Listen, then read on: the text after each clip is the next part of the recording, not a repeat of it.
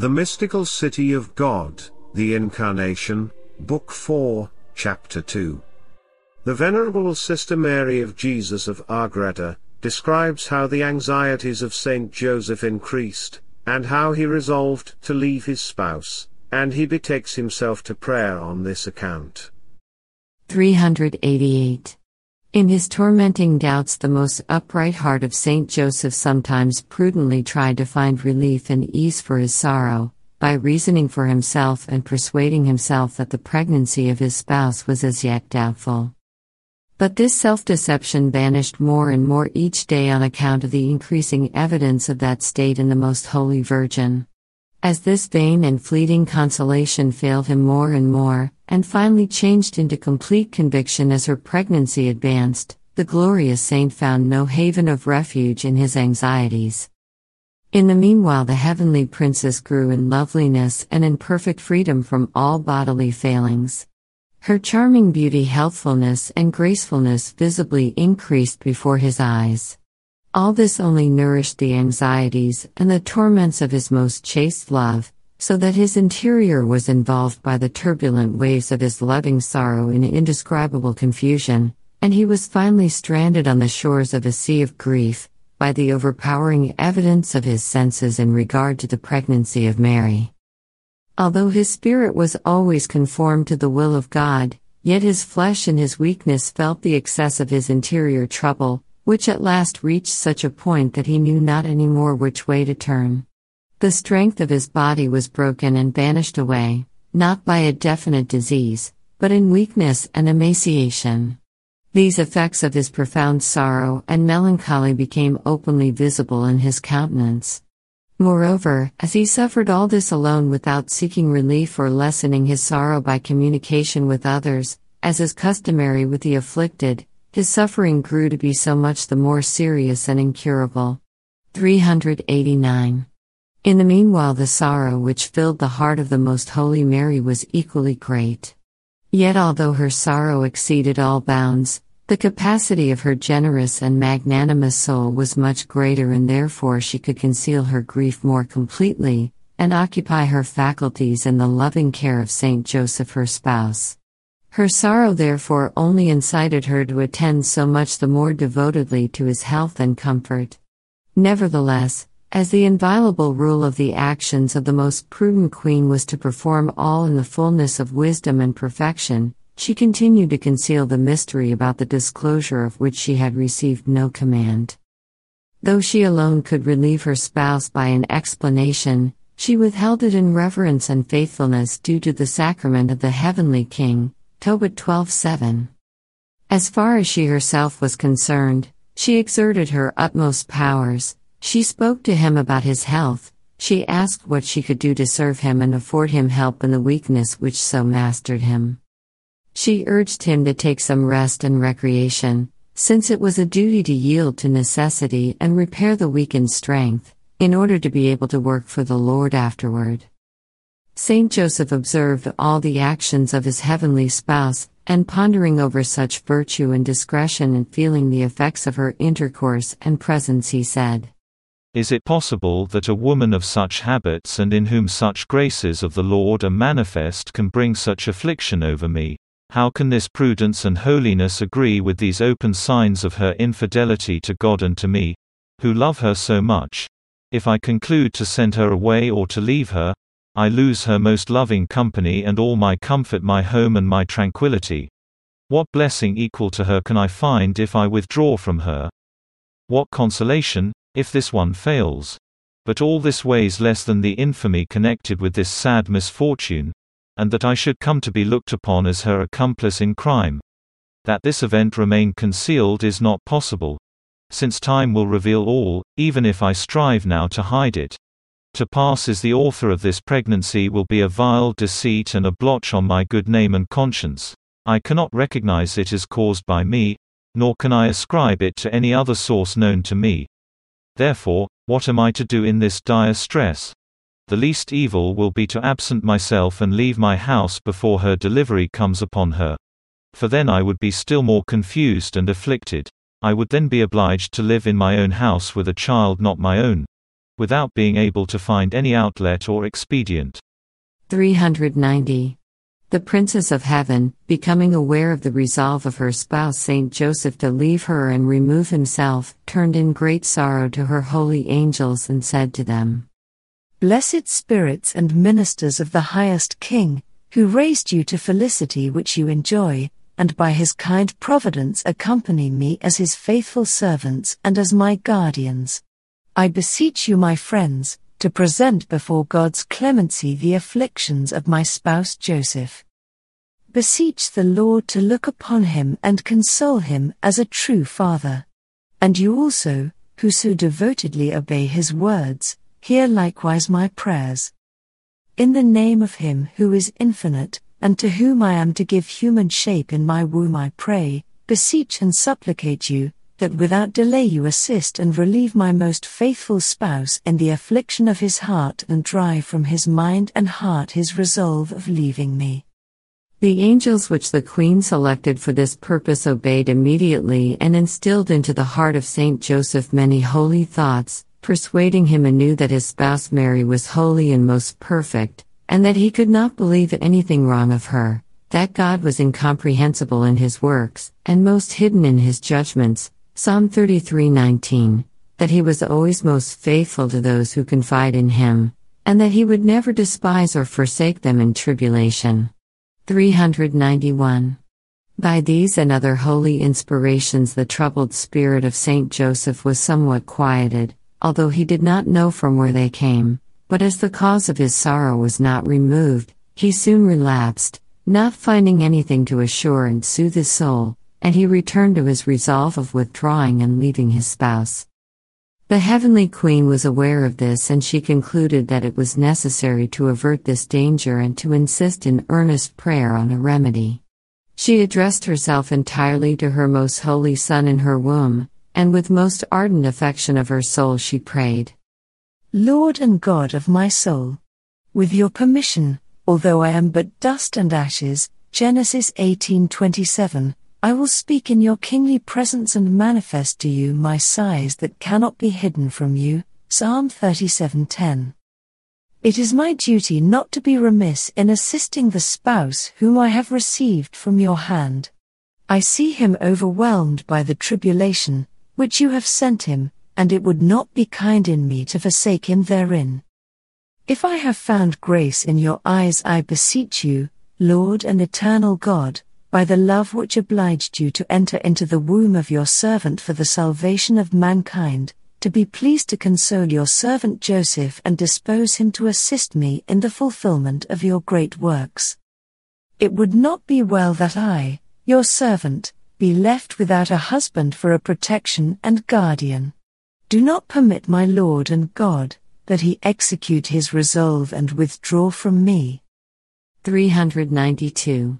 The Most High answered her, My dearest dove, I shall presently visit my servant Joseph with consolation, and after I shall have manifested to him by my angel the sacrament which is unknown to him, you may speak openly about all that I have done with you, without the necessity of keeping silent thenceforward in these matters.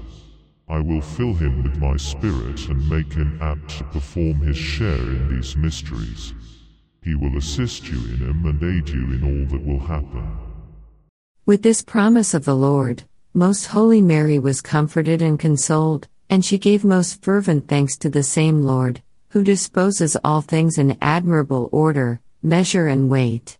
For besides the consolation, which the relief from this anxiety afforded her, she also knew well how proper it was that the spirit of Saint Joseph be tried and dilated by this tribulation before the great mysteries should be entrusted to his care. 393.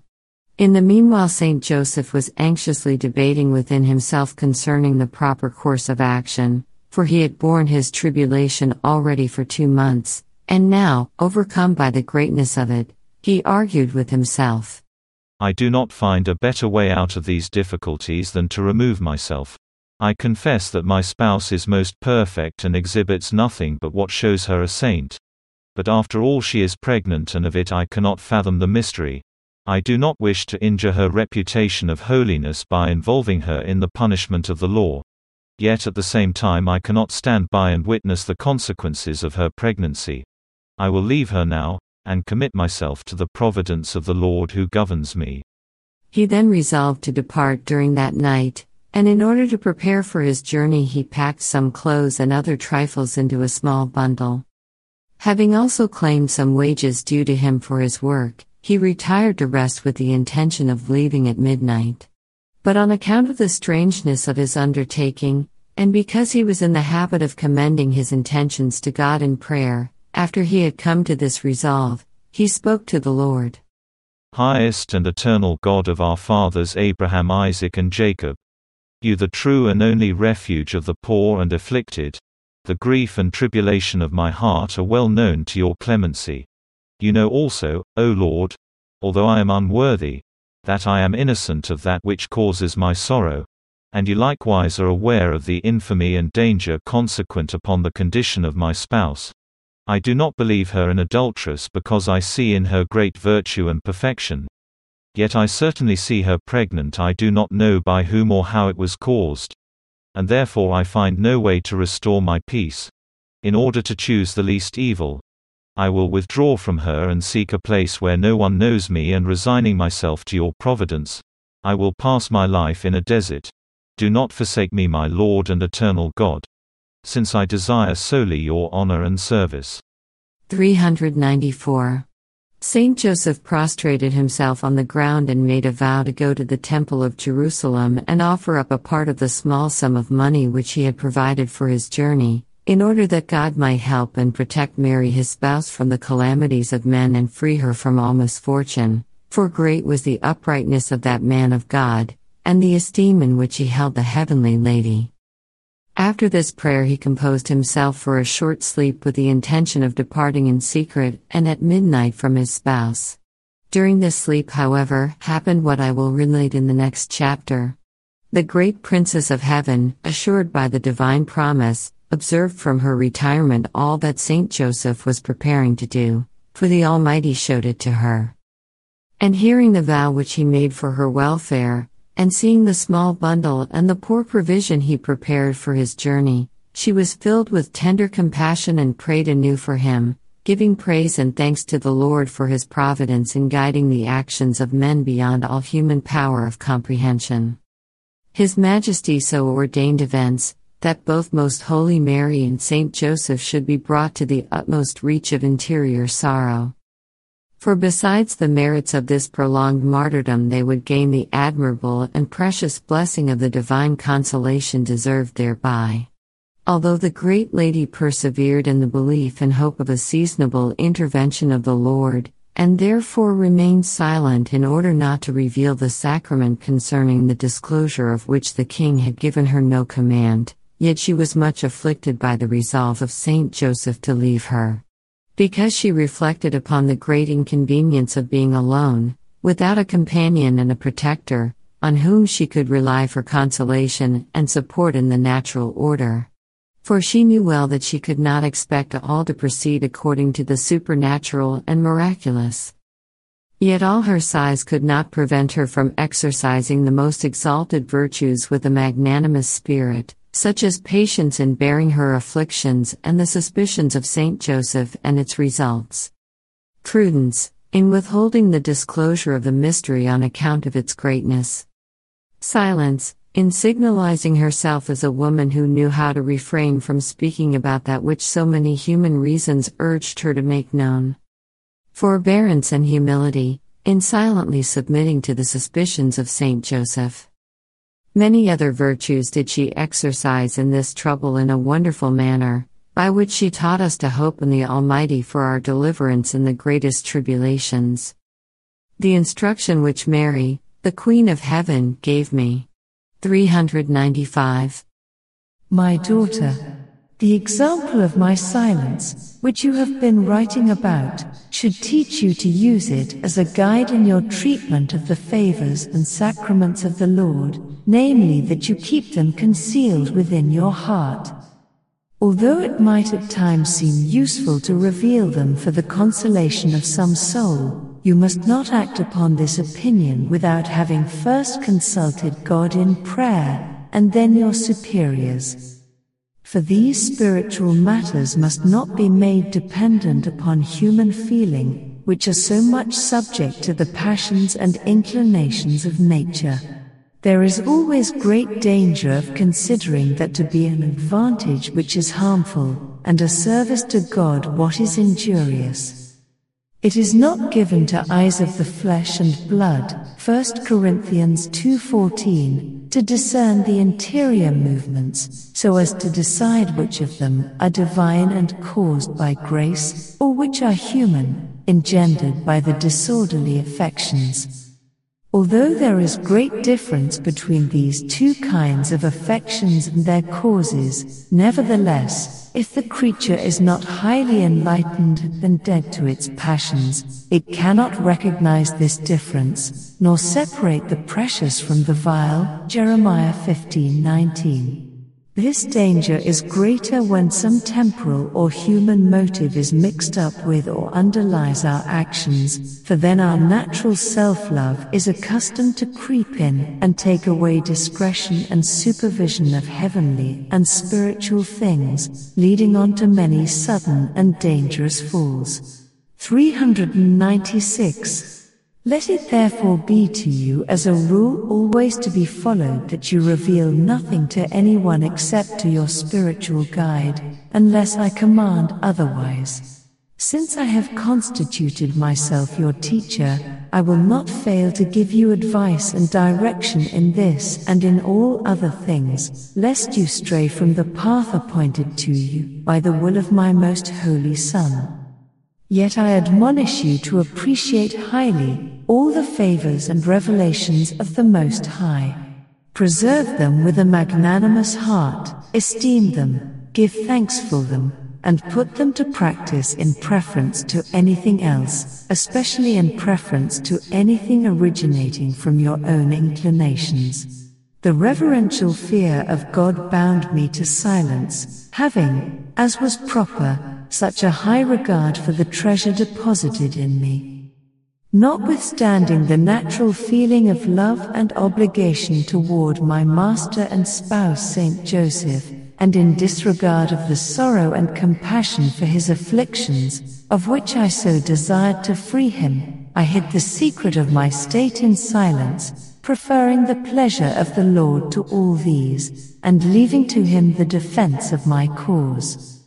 Learn also from this never to defend yourself against accusations, no matter how innocent you may be. Oblige the Lord to do it by confiding in his love. Charge your reputation to his account, and in the meanwhile overcome by patience and humility, by sweet and kind words, those who have offended you.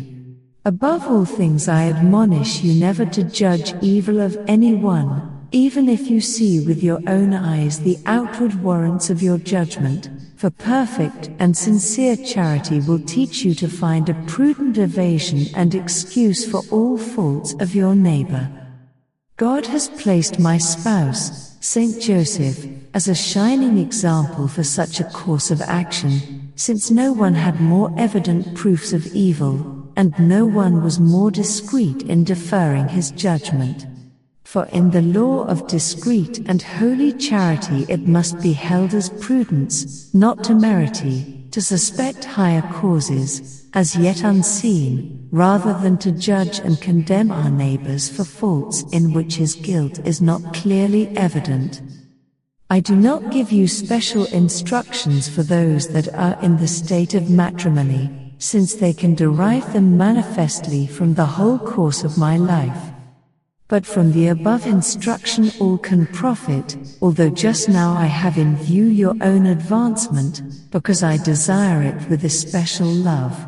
Hear me, daughter, and fulfill my counsels and follow these my words of eternal life.